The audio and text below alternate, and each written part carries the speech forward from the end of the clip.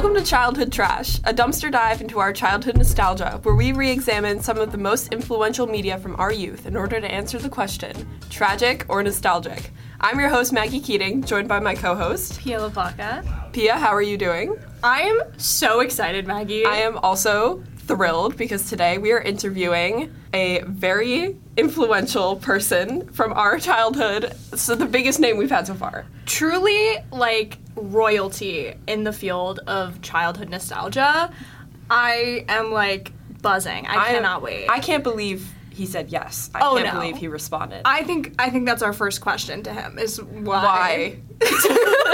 We're kind of, burying the lead here. We're going to be interviewing Paul Hoen, the absolute icon. And director of many Disney Channel original movies. We don't even have time to name them all. But we're going to try. We're going to try our best. So, okay, starting with the ones that we've actually covered already in the podcast. Read It and Weep and Jump In. Are you kidding? Previous episodes of the pod. We catch up later. We didn't even realize we were going to be able to get him on the podcast, and it's just so cool. Cheetah Girls, One World, which is one of the Cheetah Girls sequels. Number 3. Yeah. The Troop? Oh my god, I just found this out. Yeah. Yeah. Camp Rock 2, Let It Shine. Cloud 9, which is insane. How to Build a Better Boy. Invisible Sister. He's done all 3 of the Zombies movies, which are more recent Disney Channel original movies. And just, too many more that we can't name. We can't even. And along with a ton of TV. Yes. So some of the TV, which is also, really important, I think the biggest one so far is High School Musical, the musical, the series. He's done 4 episodes of. Yeah. Which is insane. We have Liv and Maddie. We have Zeke and Luther. Jonas. Supposedly Sabrina the Teenage Witch. And also Andy Mack. He is still working for Disney. We can't wait to get all the tea as much as we can about the kind of good old days of the DComs and, where they're going right now. I can't wait to hear about, what's going on right now. I know, and what he's working on next. Yeah, and, in the Disney Plus realm of it all, I'm so interested. Yeah, so he was working kind of, freelance for Disney for a long time. Yeah, and now kind of what we picked up, and now he's officially hired by Disney Channel to work on all of these, the Zombies movies and, I'm sure he has some other stuff. Yeah, coming the more up. recent stuff that has kind of flown under our radar, but stuff that is very popular right now for today's kids. Yeah, so we're so excited. So without further ado, let's jump into the interview. Yeah, let's go talk to him. You've done so much stuff that we love, and we're really excited to talk to you. Oh. So, so you have quite the impressive catalog. Can you give us some details about how you got started in the industry and how you got into working with Disney Channel? So I was in college, which I assume you guys are, right? Yes. And I was a theater major, and I started in high school, and I really thought I wanted to be in theater. I saw a musical, and I thought, holy no. This is really super cool. And so I got into college and I was a theater major. And then, it wasn't really my vibe, or at least their program wasn't really my vibe. Mm-hmm. And I had a lot of people who were television or communication majors, were doing stuff in TV. So I just decided, this is great. I'm going to go over here to this television department. And so I worked in that TV department, and I was I directed things, and they made commercials, things that were just a little bit more accessible than Moliere or whatever. Yeah. So then I graduated, and I got into, so my whole thing wasn't I'm going to be a film major and, and go to film school, and I want to make movies like Steven Spielberg.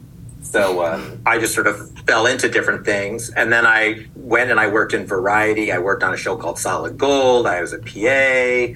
I typed scripts. I did music breakdowns for the directors, And then finally I moved to an AD, and I was working on this show called Kids Incorporated, which was a Disney Channel show with kids who worked in a theater and sang and were in a band and, early Channel. Yeah. And then that guy did a show called The Secret World of Alex Mack, which was a single camera film show on Nickelodeon. And I just, at that point, just begged, I got to get out of the booth. I don't want to sit in this dark room and scream at people by pushing a button. I would really like to just, direct some single camera stuff, which started a whole kind of career at Nickelodeon. with shows that they did over there. And then at the time, Disney wanted to be Nickelodeon, so they started to do all these similar shows like Even Stevens and I don't know, there was one where there was people in a ambulance that were teens, and there was a whole bunch of stuff that they tried, right? And so I started doing those shows, and then the Disney Channel decided that they wanted to do these films, which now they've done over 100 of them, I think. Yeah. They were looking for somebody who knew how to work with kids, knew how to do single camera, and they said, we need to use this guy, Paul. And I did the movie Luck of the Irish, and from that point on, it's been a lifetime. Yeah. That's crazy. So that's it. We were just talking about how much we love the Luck of the Irish. Yeah. It's like a staple for St. Patrick's Day. Right, yeah, I know. Yes. That's I so remember funny. reading it and thinking to myself, like, this is really good. I'm so excited. Yeah. I was laughing. That's a fun one. So obviously you've worked on so many kind of kids media, kids shows and movies. What's it like working mostly with young actors, and how has that changed over time?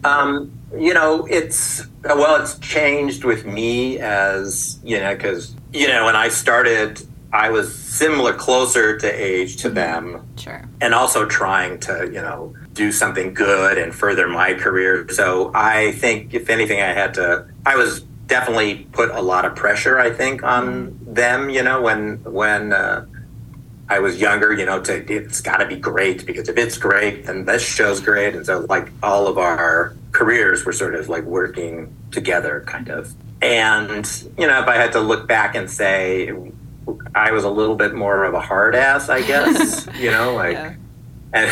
and more frustrated that things weren't people weren't hitting their marks, or lines weren't delivered, or people didn't show up, and then as I started seeing it more what happened to kids, and it kind of changed my attitude on how I approach things and how I work. I'm a little bit more of a nurturing kind of a guy at this point, and and encouragement. And I also, I like to see new people coming along, and I sort of feel like I can give them cautionary tales about, what happens. Mm-hmm. And then, but just overall, in general, there's a lot of stress because people are inexperienced, but then there's also a lot of reward because people mostly are there to do a great job who see themselves as having a career. And, I remember when Dove started on Cloud 9, she really was super excited that she was part of the quote unquote, she called it the Disney Mafia, Yeah. Anyway, so that's good. So, and working with adults and stuff, they're concerned about completely different things, how they look, they spend way more time in makeup and hair than our kids do. And so it's that, in that sense, it's a blessing, and I get to do fun things. I get to, be in weird places and adventures and things like that. So that's all kind of a lot more fun than, say, a Hallmark movie or, Yeah, definitely. It's really cool. It's really cool to, we've, obviously looked at a lot of the movies you've done and seen a bunch of them, and to see how some of the actors have become really, really famous people. We were just talking about Let It Shine and Abbott Elementary, and how some of the actors from that are all grown up now. It's super cool. So yeah. And I hope they all come back. Sometimes there's been, we worked too hard and I had this, and I don't know. I kind of think I know. I go that is the downside, but the upside is you're famous. Yeah. And you have a task. It's like going to school. Mm-hmm. It's just you start out a lot younger. You decide your career a lot younger. Yeah. So that's definitely true. So we've done 2 episodes of our podcast already on movies that you've directed. So we've done Read It and Weep and Jump In, which we loved both of those. So much. Yeah, our whole idea is going back and seeing if these kinds of movies still hold up. And we thought our general idea with both of these is that they did. And we were so excited that you responded to us actually in the first place. But we just wanted to, I guess, get your thoughts on like making those movies. What was it like? Any like specific memories or the process of doing that? Let's see. Read It. Which one should I start with? I guess Read It and Weep was after Jump In or before? I think it was after. Mm-hmm. After, yeah. So, Jump In started, so I don't know, maybe it was my third movie I did, this movie called Eddie's $1 Million Cook-Off, right? Mm-hmm. And it kind of started this genre of these movies that are about kind of gender roles, and they're kind of coded sort of like whoever, I mean, they're coded, well, on the surface, it's like, be whoever you want to be, but a lot of these, like Eddie's $1 Million Cook-Off is kind of saying something like, it's, if you're gay, it's okay, basically. So which was a big deal at the time, that, and that's something that I'm proud of, that because the writer of Eddie's $1 Million Cook-Off was gay, and that sort of model then actually turned into High School Musical. It's kind of the same model for Let It Shine. It's also the same model for Getting Back to Jump In. Mm-hmm. Yeah. So the Jump In thing, so I think at first I was kind of like, the script, it's the same thing again, and what can we do different? And I think I was already sort of on the verge of like, okay, this not telling your dad what your real, passion for life is maybe we've done it all. And I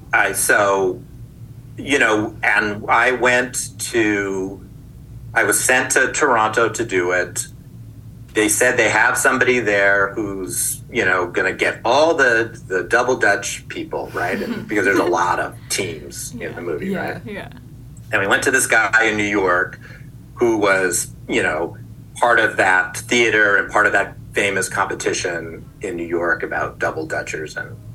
And he was drunk. He showed me only like little teeny kids. Like, oh my gosh. And, I'm like, I was telling the producer, Tiki, is like, these are teens. Like, they're not like little teeny kids. There's some parts, but, and when we went to the school that he was supposed to show us people, that school didn't know who he was. Oh my God. And I just thought, oh my God, this is a disaster. We have nobody who can give us these people, because we needed a lot of teams, plus we needed doubles for,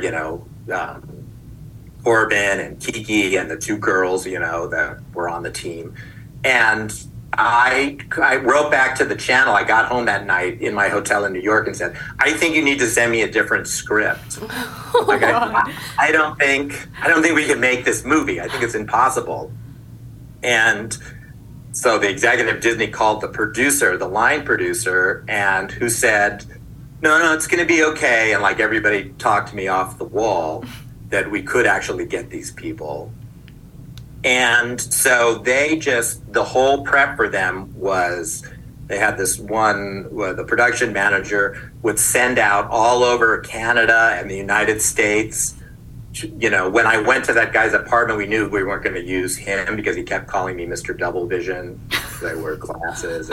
Oh my God. But I was sitting there, I was like writing down like, oh, here's the program for this double. I'm going to write down these team names. And so we just started, I have to say, the producers started to like pull that thing together like I could not believe it. They would show me tapes like every single day. Look at this team. Look at this team.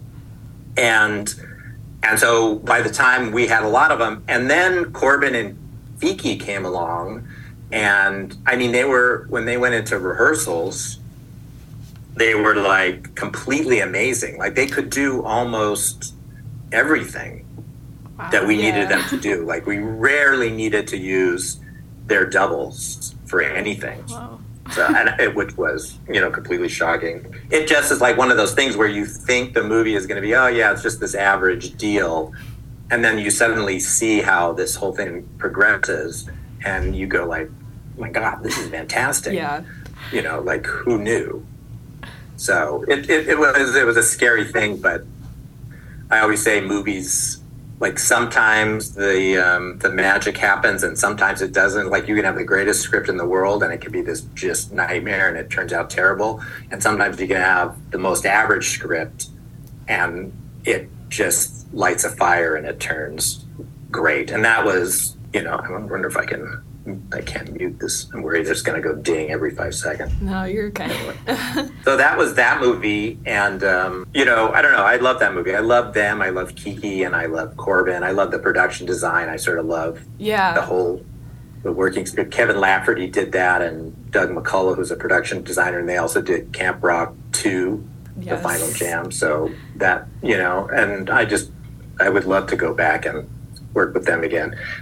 And then, Read It and Weep was interesting because it's such a simple little story, and there's not a lot, I mean, there's a prom, but whatever, it's, and we tried to make that bigger and do what we could. But it was also of those days where I could get a script and sit down and actually rewrite it and do things and kind of shape it into something. And so all of that was trying to give it a visual interest, which was, this iPad computer, which somebody showed me, right, where you can actually draw, which I remember finding it and somebody showed it to me. And I thought, oh, wow, we can do stuff with graphics. And since it's about her journal, we can make that all look really interesting. And I think we gave it to Kay. Everybody was like, I want a computer like that. Yes, so were we. Everyone. And now there's an iPad, and it's like, oh well, whatever, it's old hat. But that was the fun part about that movie, is trying to make something visual out of somebody's writing in a journal, because that could be really like boring, right? Mm-hmm. And then the other person who was just, the cast was tremendous, and Kay especially, who wasn't in a lot. I think they always had high hopes for her. I had worked with Danielle on something else, but she was kind of she was just a charm, and she was so good in that movie. We're both creative writing majors at our college, and so like Pia was saying that it was like her origin story. Yeah. I feel like I watched that movie and I really took it to heart. Yeah. That's so good for you. That's a good job to have. Yeah, super exciting. Good major to have. Yeah. Because it'll take you far. Thank you. So I apologize for the redundancy, but we do kind of want to talk about almost everything. So keep going over. Our next movie that we kind of pulled out from your extensive catalog that we both love is Cloud 9. Uh-huh. And so you kind of already touched on a little bit of that, but like, what was your experience working on that one? Like, that one's super like cold and like frosty. I'm not sure if I know where they filmed it, but it seems like a fun set to work on. I definitely have talked to a bunch of people and asked them, like, we've had lots of conversations with our friends for this podcast to learn like what people loved when they were kids, and Cloud 9 came up a lot. Everybody thought the snowboarding was super cool, and seeing that in a movie was awesome. So we wanted to know, like, how did you guys get that in a movie like that? I think when you're younger as a director, you're like, yeah, we can do this, and it's gonna be great. and Got it. And then like every day it's dark and you're sitting there on a nice. I have pictures of me like with this. It took a half hour to get dressed every morning because it was like so cold. And I have pictures of me like trying, like my gloves are off and I'm trying to text somebody on my iPhone. Oh my God. And it's a giant blizzard and I'm lying on the ground. Oh my God. And so you would have to, like, in order to do those stunts, there's no, it's a steep like mountain, right? So you have to kind of, okay, we're going to start at the bottom, or actually we would all hike to the top with all the equipment as light as we possibly could.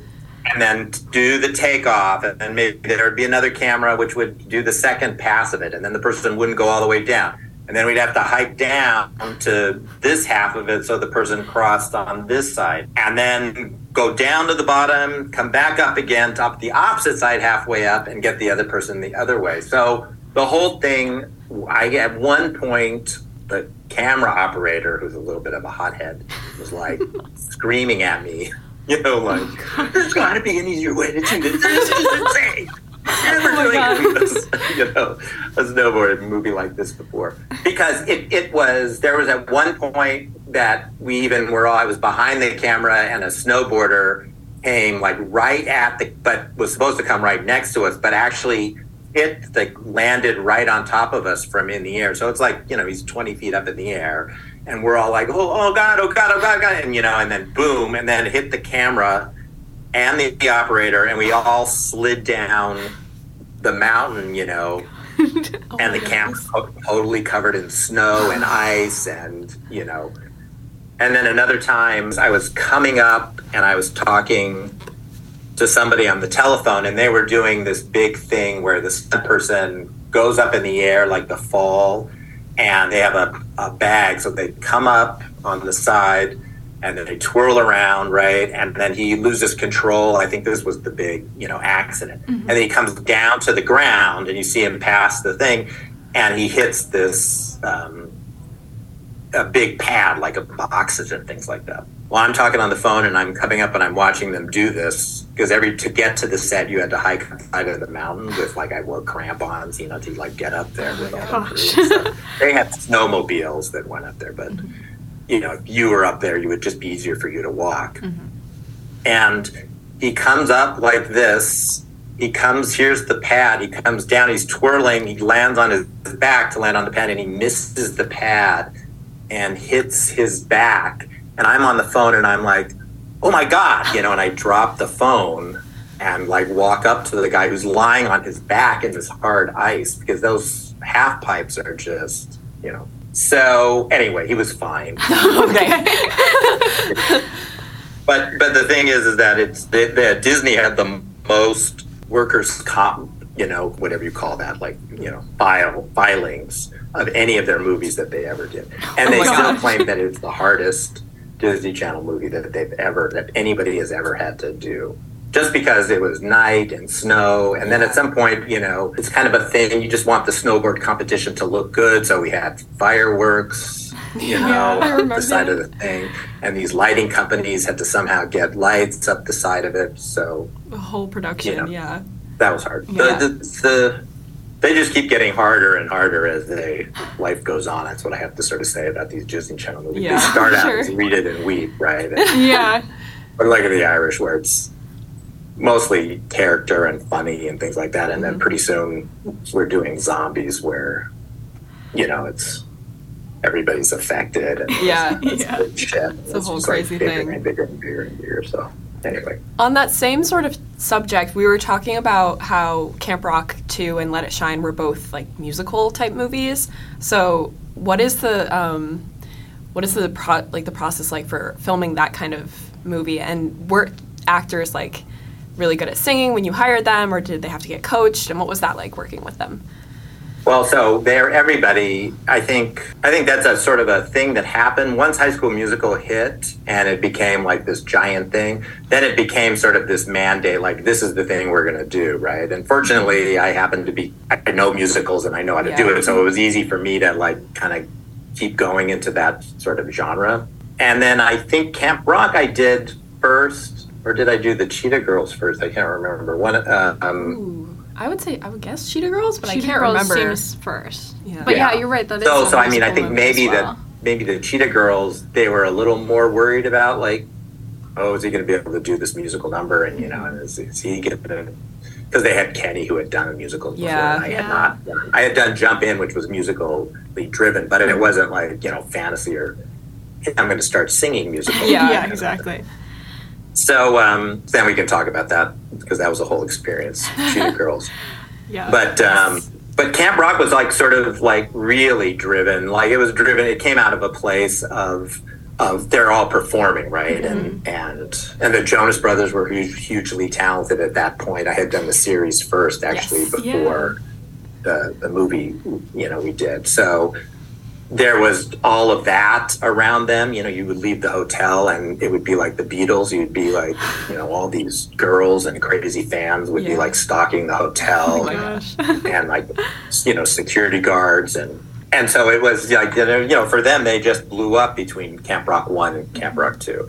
And I think the thing that I like about Camp Rock 2, or what I'm proud of, is that, you know, you got to look at Camp Rock 1 and go, yeah, it's great, and it's great because of Demi and the boys, and they're so young and inexperienced. But just as a concept, like the look of the movie and what the camp actually is, it's kind of confused and not, you know, really. And so in Camp Rock 2, you know, okay, there's this other camp, which is Camp Star. So now we can have this big giant stage, you know, with fire effects and all, you know, $200,000, you know, like lighting thing. And we actually built the camp, you know, all the cabins and all that kind of stuff were actually in on this place called Rockwood, which was a lake. So we built all that and designed what the camp would look like. So we didn't have to, you know, drive to a bunch of these camps, which were all over the place. And we used some of the stuff of the original camp. We were just there for a few days to do like the opening sequence, but the rest of the time we were not there. So that was just fun. It was fun, like really blowing out what Camp Rock really was going to look like. And it was fun working with the Jonas Brothers and Demi. My sort of feeling was that she seemed super happy, and I think she was a joy to work with. And I knew she was going through stuff, and I was warned at the beginning of it of like what the stuff that she was going through. But when she was there, I didn't feel like she was particularly, you know, stressed out, or I felt like she was happy. Yeah. I think she was dating Joe at the time. Oh my goodness. Oh my gosh. All the fun all stuff. the teen drama that you got to experience. So fun. So fun. We were saying how, like, we did an episode on Lemonade Mouth recently, and we were saying, like, oh, like, there was talks about a sequel, but what if it wasn't as good? And then Peel was like, well, what if it was like Camp Rock 2? Like, what if it was, like, even another, like, good one? Better, right. Like, yeah. That's something that we definitely took away from Camp Rock 2. Is like, sometimes the sequel isn't nearly as good, but it was definitely, like, the music is great in that one, and just so wonderful. Yeah. I mean, you know, there are some good songs in Camp Rock 2. There isn't that This Is Me song. That's the only thing that I could kind of say that is really, like, the thing. And what we should have done is kind of brought that into Camp Rock 2. Like a reprise. Yeah. That would have been good. I can see that. But we never really thought of, like, you could do that. You know, we always had to have a new album. But, you know, anyway. That's fair. Makes sense. You got it. I don't know what it's called. I don't know what it's called either. Okay, well, there's a scene in Camp Rock 2, and I believe it's when the original Camp Rock is, like, going to challenge Camp Star. Right. And there's this dance that they do when they're... it's now become, like, this kind of... Yeah. We just wanted to hear your thoughts on it. It's blown up, and we love it. Yeah. Well, the funny thing is that was... We were at this place, and they say they kind of march in, they stop in, and I told, maybe it was Rosario, who was like the choreographer, I go, they need to do something, like they need to have some kind of clap, step kind of thing, so we got to come up with something. So they were like, you know, come up with something. So they all sat there and figured out, like, Demi and Joe and the choreographer and all the people that were in there, like literally standing on the trail, we're like, okay, we're going to do this, you know? And that's so great. Oh my God. Whatever this thing is. And then Camp Rock, and the judges were concerned about not wanting to dance ever. And you know, and so they weren't going to do that, but they could, you know, yell and come up the rear. Yeah. So it was all like, I go, okay, great. All right, here we go. And literally in 5 minutes, this thing, you know, we did it just to get them to the marks so they could do the scene. Yeah, that feels... I think was funny. And then when I saw it on the thing, I thought like, oh, wow, the littlest things turn into like the most famous. Yeah. So crazy. That's incredible that was like 5 minutes, and yet it's like the most iconic scene now. It's something that would happen at a summer camp. And then people like use it to cut together different things. It's so great. I love it. I think I've seen like a Harry Potter version of Camp Rock, where it's the Harry Potter people like looking up and staring at the Camp Rock. Yes. People. Oh my God. All the different videos of it are great. Yeah. So we wanted to move into the TV that you've done as well. So you've directed some episodes of Andy Mack, High School Musical, the musical, the series, mouthful. Right. Ned's Declassified, and maybe Sabrina the Teenage Witch. Is that? I did one episode. Okay. Yeah. So we weren't sure. Okay, I want to start with Sabrina the Teenage Witch because that's really cool. That was like one of my favorite shows as a child. What was that like? And only Only the directing one. one. And just like, what was your experience with that? Well, I think the fact that I only did one goes to show you that it really wasn't my genre of, like television to do, even though it says, like, every time on my IMDb it says most known for Sabrina. Like, not true. Like, no. So the funny thing about that show was that it was so I came in there from doing single camera stuff, right? And I know it was on film at the time, and the job of a multicam director is like so completely different than the job of a single cam director or a movie director, right? And so I had that experience. And, so coming into the thing, I wasn't used to, they had 4-wall sets, there was no audience. So I thought, oh, well, what? Oh, there's an extra wall here. Let's move this wall, which nobody had ever done before. And I was, one of the actors said, oh, you mean I get my own private scene here? And I go, yeah, it's just you, and I'll just read the off-camera lines, and because you're just observing what's happening here. So I'm just shooting that separately, right? So, I wasn't really I didn't kind of get that it's supposed to be like a play and everybody's supposed to do what they want, like I thought you could do it well, and there's no audience here. So yeah, I later learned from the other remote camera things. I mean, I learned from that, but Anna was one of the moms wasn't very nice to me. So the whole thing, and it was also weird. Like I would only work like so many hours, like, oh yeah, you go to the table read and then you're done for the rest of the day, right? And I just couldn't get my head around it. Shouldn't I be rewriting, or shouldn't we be, I just could not get my head around that whole like process. I should have. And then the other thing about that process is you're kind of a traffic cop where like the cast complains about the writer complains about the cast. It's like a whole... and then you're the guy in the middle, oh, I'll go talk to them about that. Oh, God. Yeah. Line like this, and they think the script should be this, and okay, and or the executive producers are telling you they're not hitting the joke, go and tell them this, and then you go out and you have to. So to me, it was I didn't know what the skills were that I should have for it, and I didn't know the personalities, and I mean, Melissa Joan Hart was sweet to me and quite nice, and the other ones, it was the end of the season, and I remember they were kind of like everybody's going out partying. Oh my God, yeah. We're doing this movie or whatever this episode. So anyway, so it wasn't. Later, I figured out the deal. Like I did Raven, I did some other Disney Channel stuff, and so I kind of figured out like what that process is. Yeah, and then with High School Musical, the series. This is a really exciting project to work on. I think that's so cool, and it's so different too because it's like a mockumentary too. Yeah. Right. Yeah. What was your experience on that show and with the actress? There was so much. I felt like there was so much drama that. Oh, true. But also like it's an amazing show, and I moved on from like my Disney Channel shows, but I definitely went back and watched it when it came out. For sure. Yeah. So I didn't do the first season, which was really good, I thought. Yeah, I loved the first season. Because, Olivia and Josh, they were just, I think, fantastic together, and you had that kind of like love story thing. And then the second season is when I came on. I got 2 episodes, and they wanted to just kind of make it just a little less documentary, shake it around. They hired a different DP, and they want to just settle down a little bit and focus on the drama. I prepped, and I shot like 4 days of an 8-day shoot or something like that. I think they'd take 8 days to do 2 of them. And COVID hit, and they shut the whole thing down. Oh my God. So, I didn't even think like about right that. after that scene where she's singing in the pizza shop, I don't know if you remember that episode, but I think that was the last thing I shot. And then Tim got up as the executive producer and said, okay, everybody, we're going home.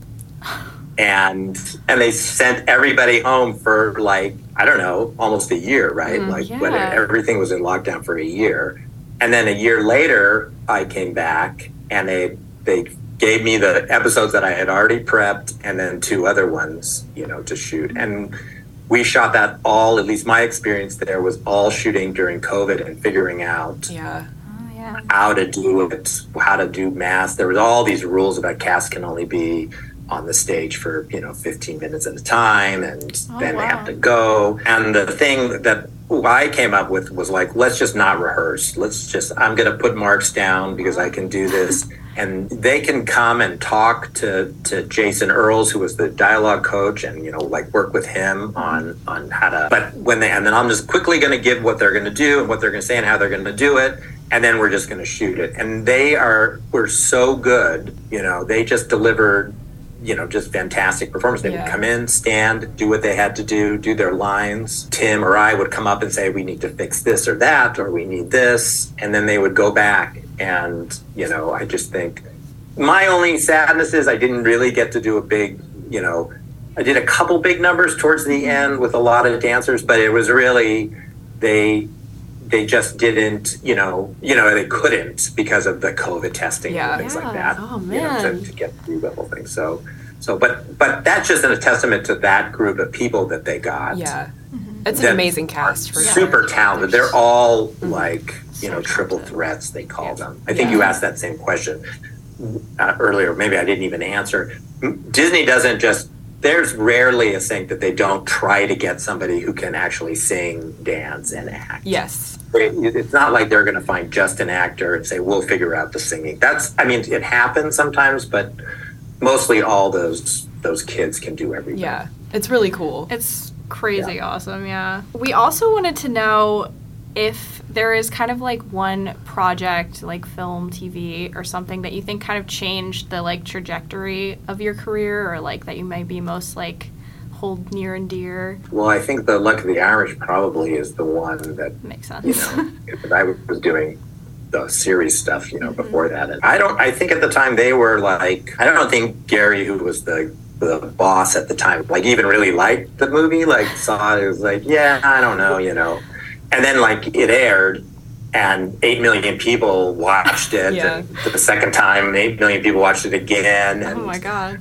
People were calling and saying, this movie turned out great. And Henry Gibson was getting, kids were stopping him on the street, and he told the casting person that, about all the projects that he's done in his life, which he could like laugh in and a whole bunch of stuff that, we don't even know, or I don't, you probably But, he's a pretty famous guy, and he said, I've never had anything, like it. And I think when it did that well and the response were so good, then it kind of got me other ones like True Confessions and things like that. And then I just kind of, you get branded no matter what you do. So when you guys decide to do, everybody goes, oh, he's such I'm not blowing my horn, but people say, oh, he's such a great director and he should be not doing hit shows or something, and like makes me mad because I just kind of think, I just feel proud. I feel proud like that you guys are, I've always walked into these things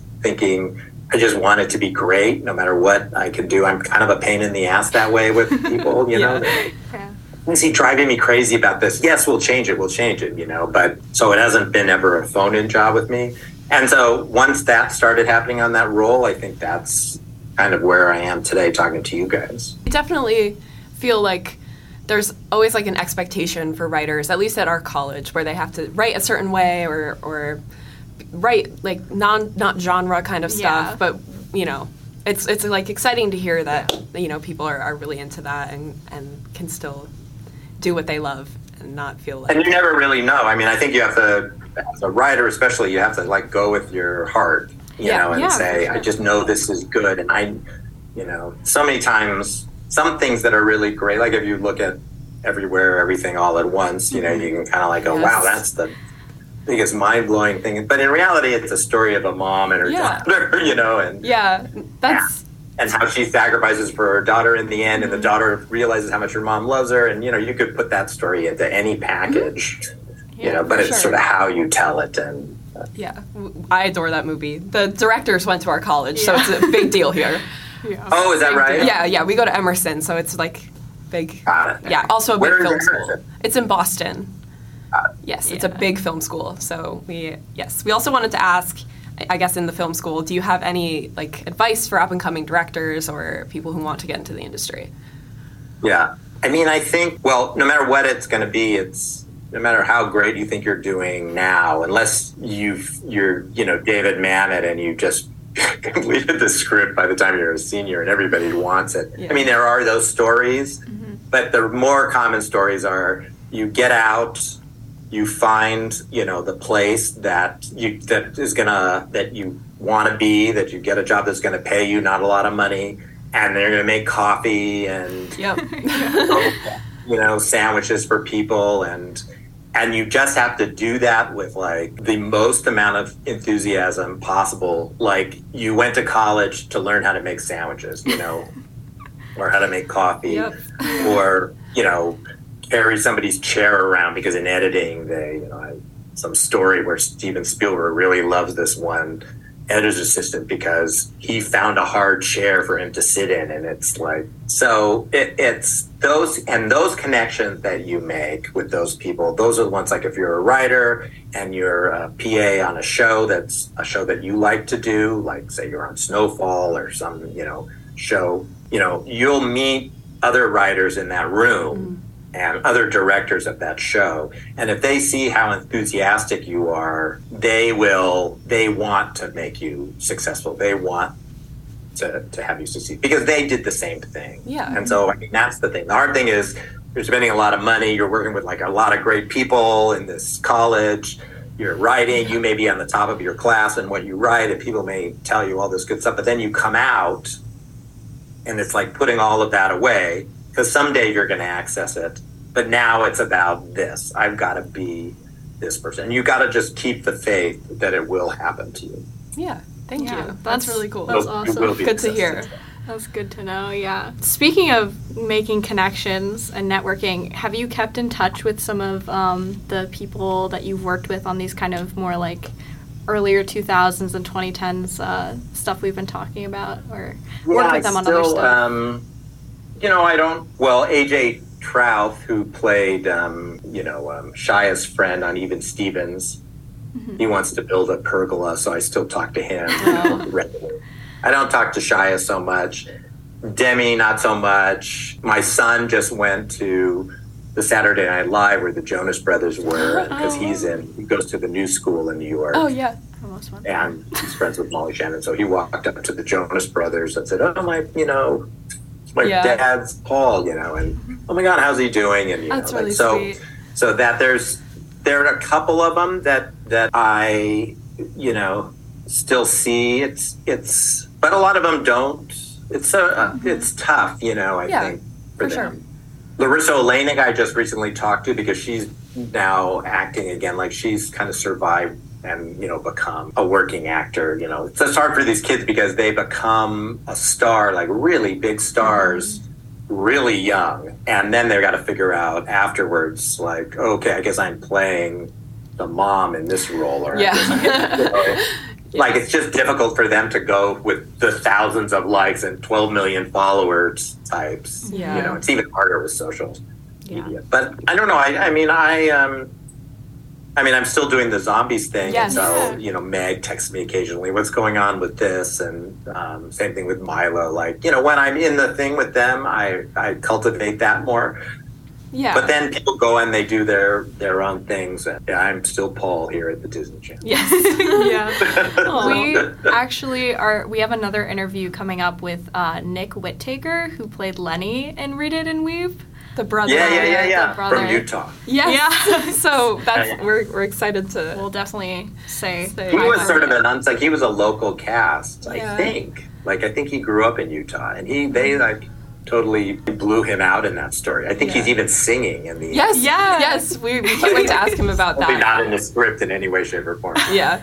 Just to start wrapping stuff up, we wanted to give you a chance to, say what you're working on now and what you're doing in the future. You can give us a sneak peek on anything that's coming up. There are...